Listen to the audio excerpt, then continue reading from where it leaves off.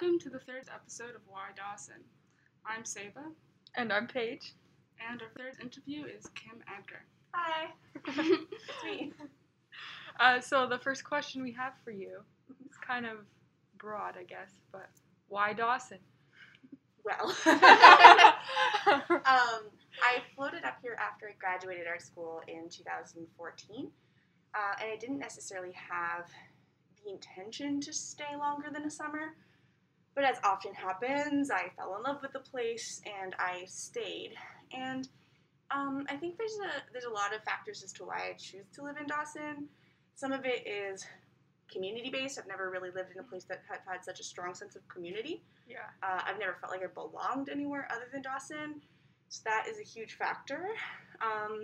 Price is a huge factor too. I do feel like it's possible for me to make enough of a living to live off of here, both in the fact that there's ample work in the summer for if you're able to work, or as is my case now, I'm less able to work regular jobs, but I'm able to do freelance, and I'm still able to live off of that freelance.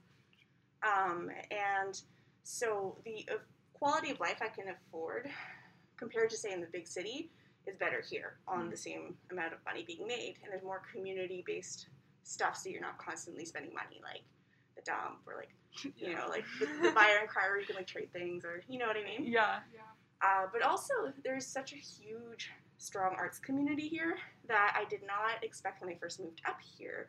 And in fact, I had more seminal art experiences here in Dawson than I ever did in the city. Yeah. And it's also accessible, which is really cool. So within the first summer that I was here, I got to meet all sorts of working artists through the residency and through kayak, and volunteer on the committee at kayak. For a while, for a couple years, I sat on the committee and was able to do jurying, which was a really important experience. There's ample funding in the Yukon that is easy to access compared to other funding, and yeah, it feels like a community that rewards the artists that stay. Dawson, Yukon in general, and also Dawson in particular. So I feel that, and also I'm close to nature, which is a huge aspect of my work as well. So yeah, those are a lot of the reasons that I choose to be here. Also, finally, one more thing is that because of the internet, it is so much easier to maintain a practice that expands beyond the territory remotely here. So I'm able to keep in contact with clients and work with clients all over North America for my freelance work, and I'm able to, at the moment, do online shows for comics and stuff, and then previously, before the pandemic, I was able to get funding to travel down for that sort of stuff. So, and they like to fund people from the north traveling down south. So it's it's actually much easier to have an art career now than I think it was pre-internet here. Yeah, that's helped a lot. Are you from Whitehorse again? No, I'm from Ottawa. Ottawa, okay. Yeah. Okay, well, that goes very well into our next question, because you said that you came up, but what made you, I guess, take a plane ticket up here, and then what brought you back? Because there's a lot of people that come up here and stay here, but then there's free will of leaving, and then people leave and come back, and I did leave, actually. So initially I came up because I heard that there was work and a lot of cool people, and it sounded like an interesting thing to do. And I'd wanted to do it since I was 19. And by the time I graduated art school, I think it was 24? I don't know, something like that. Yeah. And so I moved up to get a job and just sort of check it out, almost sort of like a tourism kind of thing, like a working holiday. But what was the second part of the question? Why you took a plane ticket up here, and then why you left. Oh, right. And came back. Yeah, and so then I was up here for a couple of years, and I really loved it. The reason I left was because my partner got into a program in Toronto, and so we were there for 2 winters for her to do school there. And so I was in Toronto, and it was 2 winters, and we would come back in the summer, but for the summer in between those 2 winters, I ended up having a job at the AGO in Toronto, and so I ended up coming for a month and a half, but really I was had to go back for my job. So and then we just decided that we needed to go back, come back home. And initially it was supposed to be a year off from school, then the pandemic happened, and then my partner like just started doing what she was training to do anyway at the job. So it's like it didn't really matter. And then her school, anyway. So we decided not to go back. But it was just Toronto. I had an amazing time because of friends I had there. However, it was just such an unlivable city, and it was just so stark compared to my experience in Dawson. Realizing how exploitative so much of the labor stuff is there, like how much exploitative work, how deeply expensive it is to live. I felt like I couldn't go for a walk without spending like $20. Yeah. And it was just like no sense of. There were pockets of community, absolutely, but not in the sense where here, like if I need to, I can hitch home. Like I'm always gonna get a ride home. You know what I mean? Like it's never gonna be an issue. Whereas there, it's just. I mean, sometimes the anonymity is really wonderful, and I do really like cities, but, like, I did feel very isolating. And because constantly hustling means you don't really have time to see people, I just, there wasn't as much social interaction as there would be here, where there's a lot of passive social interaction in Dawson, where I see people and get to keep up socializing by, like, running into them in places. But in Toronto, it's just so big and vast that unless you lived in the same neighborhood, you wouldn't experience the same thing. And it got better. The longer I was there, like after the first year, but it just like was not a sustainable place for us. And as an artist, it was like I couldn't live off of the money I'm making now there. So whereas here, I'm able to be a full-time artist. Right. And that's what you want. That's what you want. Yeah. I mean, you were kind of talking about the community here and how that's like this is so unique to. I think anywhere. But we were wondering if creating art in Dawson, like the act of creating art, is different from creating it somewhere else. The other places that you've been. Well, I've done like residencies where I've made art there, and usually in residencies there's like kind of a studio space, a space to make art. In Toronto, I couldn't afford a studio space, so I worked out of a corner in my bedroom. Our apartment didn't have a living room, so basically our bedroom was both mine and my partner's studio space and our bedroom and the place we hung out. It was like very cramped. Whereas now, I mean, I have an office, but I don't really make work there. It's more for business stuff, I guess. And a lot of the drawing that I do does incidentally happen at home. And I have like a little space there too, so I kind of have like 2 studio spaces. But the fact is I have 2 spaces. Like I have the ability and the means to have space, you know? And it's like, even if I don't have the ideal space right now, the idea is it's like much more feasible for me to have something here than it ever was in Toronto, just again, financially. I think something people don't talk about a lot with art is that unless you are blessed enough to have a side job that you love and find fulfilling, or like a full-time job, do you know what I mean? Like lots of respectable artists have a day job, and that's amazing. I am not one of those people who can. I'm disabled, and I have one skill, and that is art. So can't do other jobs. But like if you don't have that, like the huge thing about sustainability in art practices is being able to make enough money to live off of it, you know? And if you're living in a place like Toronto or Vancouver, there's opportunities, but like at what cost in terms of like how much it requires to live? Like I think I lead a bit of a better quality of life than people in similar financial positions down south. And that is because I live in a remote, tiny Yukon town. Look at our questions. They're like following really well with what you're saying. Exactly. The next. The next one is being in Dawson. I mean, you said that your work is about nature and stuff, but do you find your work gravitates towards being about the land or like created by using the land? I wouldn't say my art's about nature, but there's definitely I use the land in particular as a way to examine the body and sort of the similarities between land and body. And so that is obviously intrinsically influenced by the landscape I inhabit, which is here, you know? So when I was making this work in Toronto, there's a lot more Ontario-centric landscapes and Ontario plants because it was just what I was encountering on a daily basis. So it's absolutely influences the work I make because the landscapes I explore are the ones that I interact with.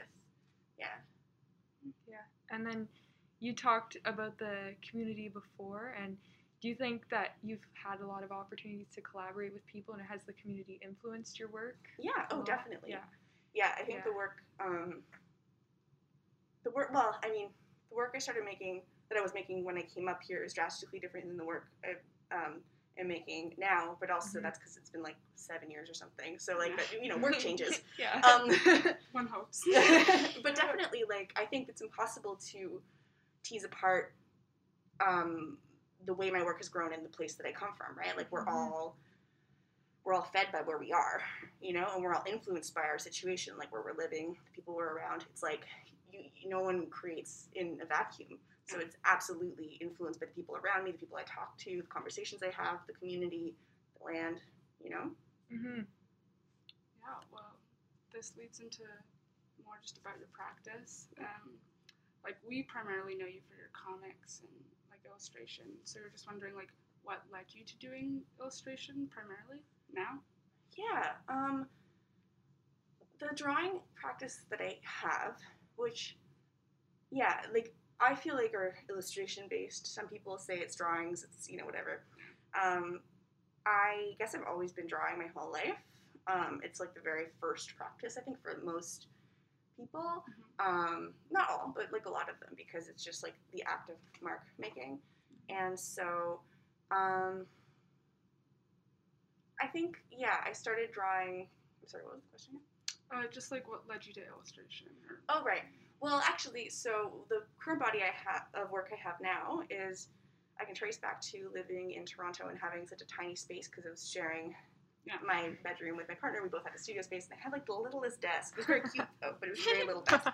And like I just could only afford like 9x10 watercolor paper, and I just started working on that. And so it was like smaller. And I used to in art school like work big because it's what they encourage and everything. But it was just like, because of the limitations of space and resources I had, I started working on paper much smaller. And now I'm working bigger again, but it's like definitely informed by like watercolor drawings that are smaller. And so, it was like the most accessible way to make the images that I want in the space with the materials that I had. Because I was trained in printmaking, and a lot of printmaking needs specialized equipment and stuff, and so I just didn't have access to that. And I also prefer the directness now, the directness of drawing. Yeah. Did that answer the question? I'm sorry. No, I feel like it definitely did. Yeah. The next question, we're gonna ask you about the Northern Gaze. I haven't been up here long, obviously, so I don't really understand the Northern Gaze. Yeah. So we're gonna ask you, what the Northern Gaze is and how that differs from the Southern Gaze, or if there is a Southern Gaze. The Southern Gaze is what I'm responding to with the Northern Gaze. So like, the Northern Gaze is the name of an anthology that I'm curating right now, editing, and it's in response to the Southern Gaze. And what I'm personally defining the Southern Gaze is the in the same ways you have any other gaze, like the male gaze is the ideas that men have about women and like, or non-men, and like how any non-man, any woman, any non-binary person has to sort of fit into this mold that men have. Like, do you know what I mean? It's like internalizing the male gaze. So taking that and like putting that and it's the most catered to gaze is usually the male gaze over the gazes of non-men. So in a similar way, the Southern Gaze is a gaze that's catered to in storytelling. So what I have noticed in many comics or some books that I've read, maybe most books, I don't know, that take place in the North is it's always catered to a Southern Gaze.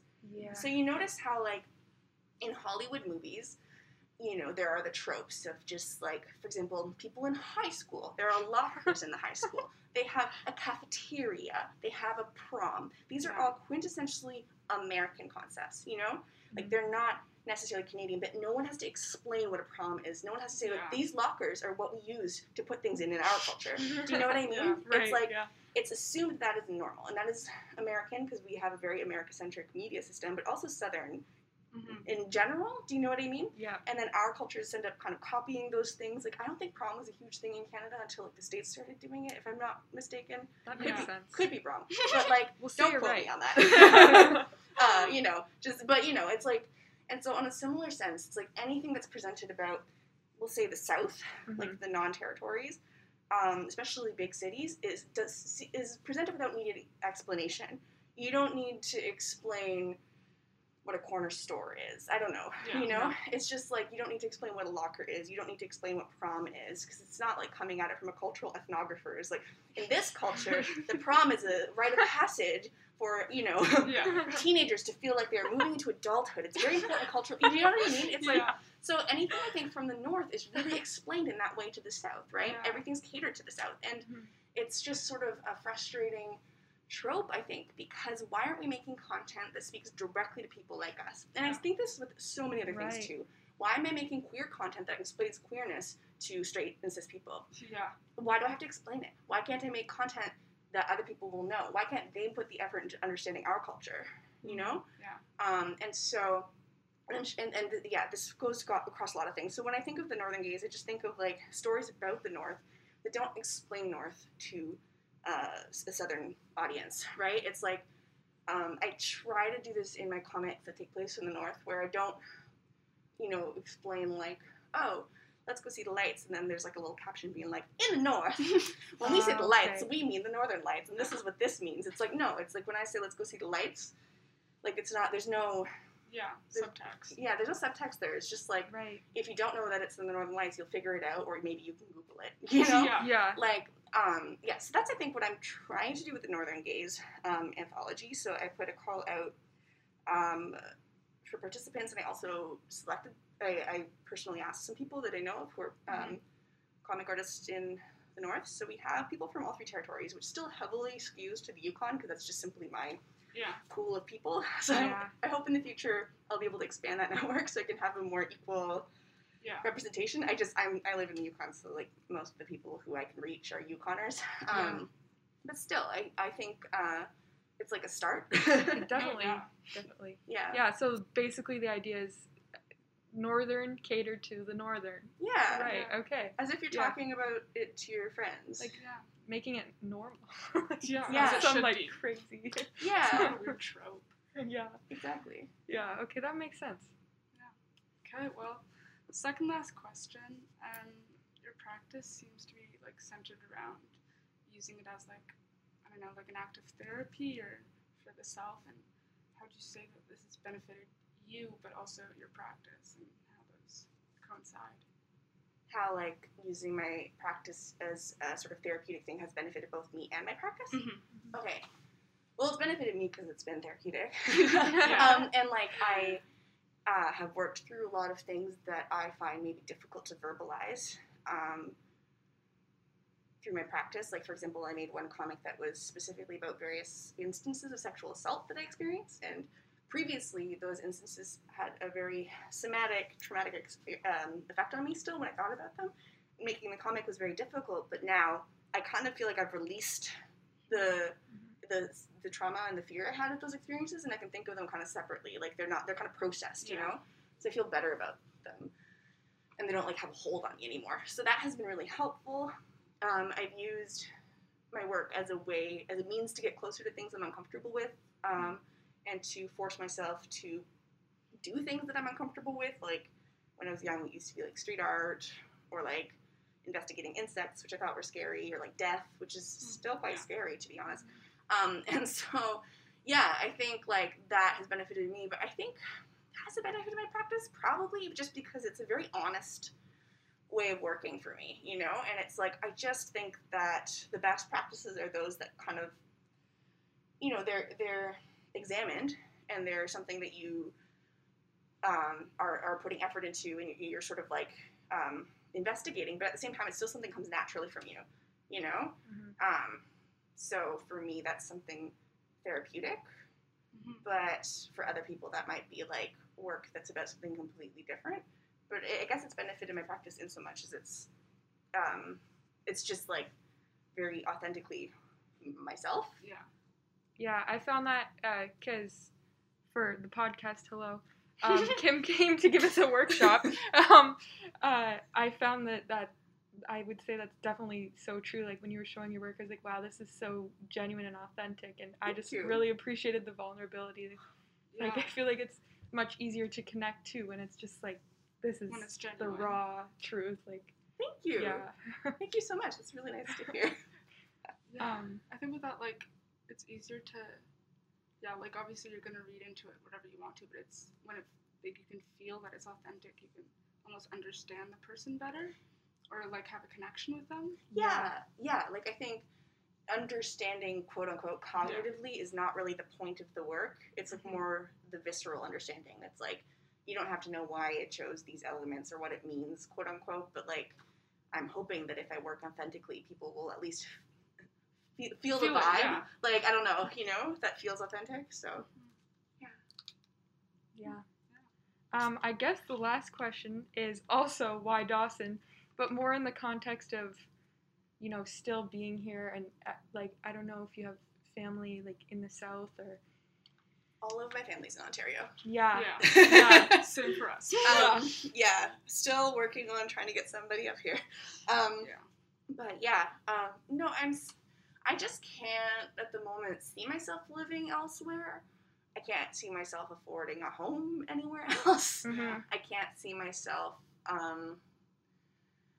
being part of a community elsewhere. I do think that like living in Dawson sometimes means leaving periodically for periods of time, and so I could see myself like spending some time, maybe like a year elsewhere. But like I just, this has been my home base since I was about 25, and I'm like 31, almost 32 now. So it's like it's just sort of, I just can't imagine myself being elsewhere.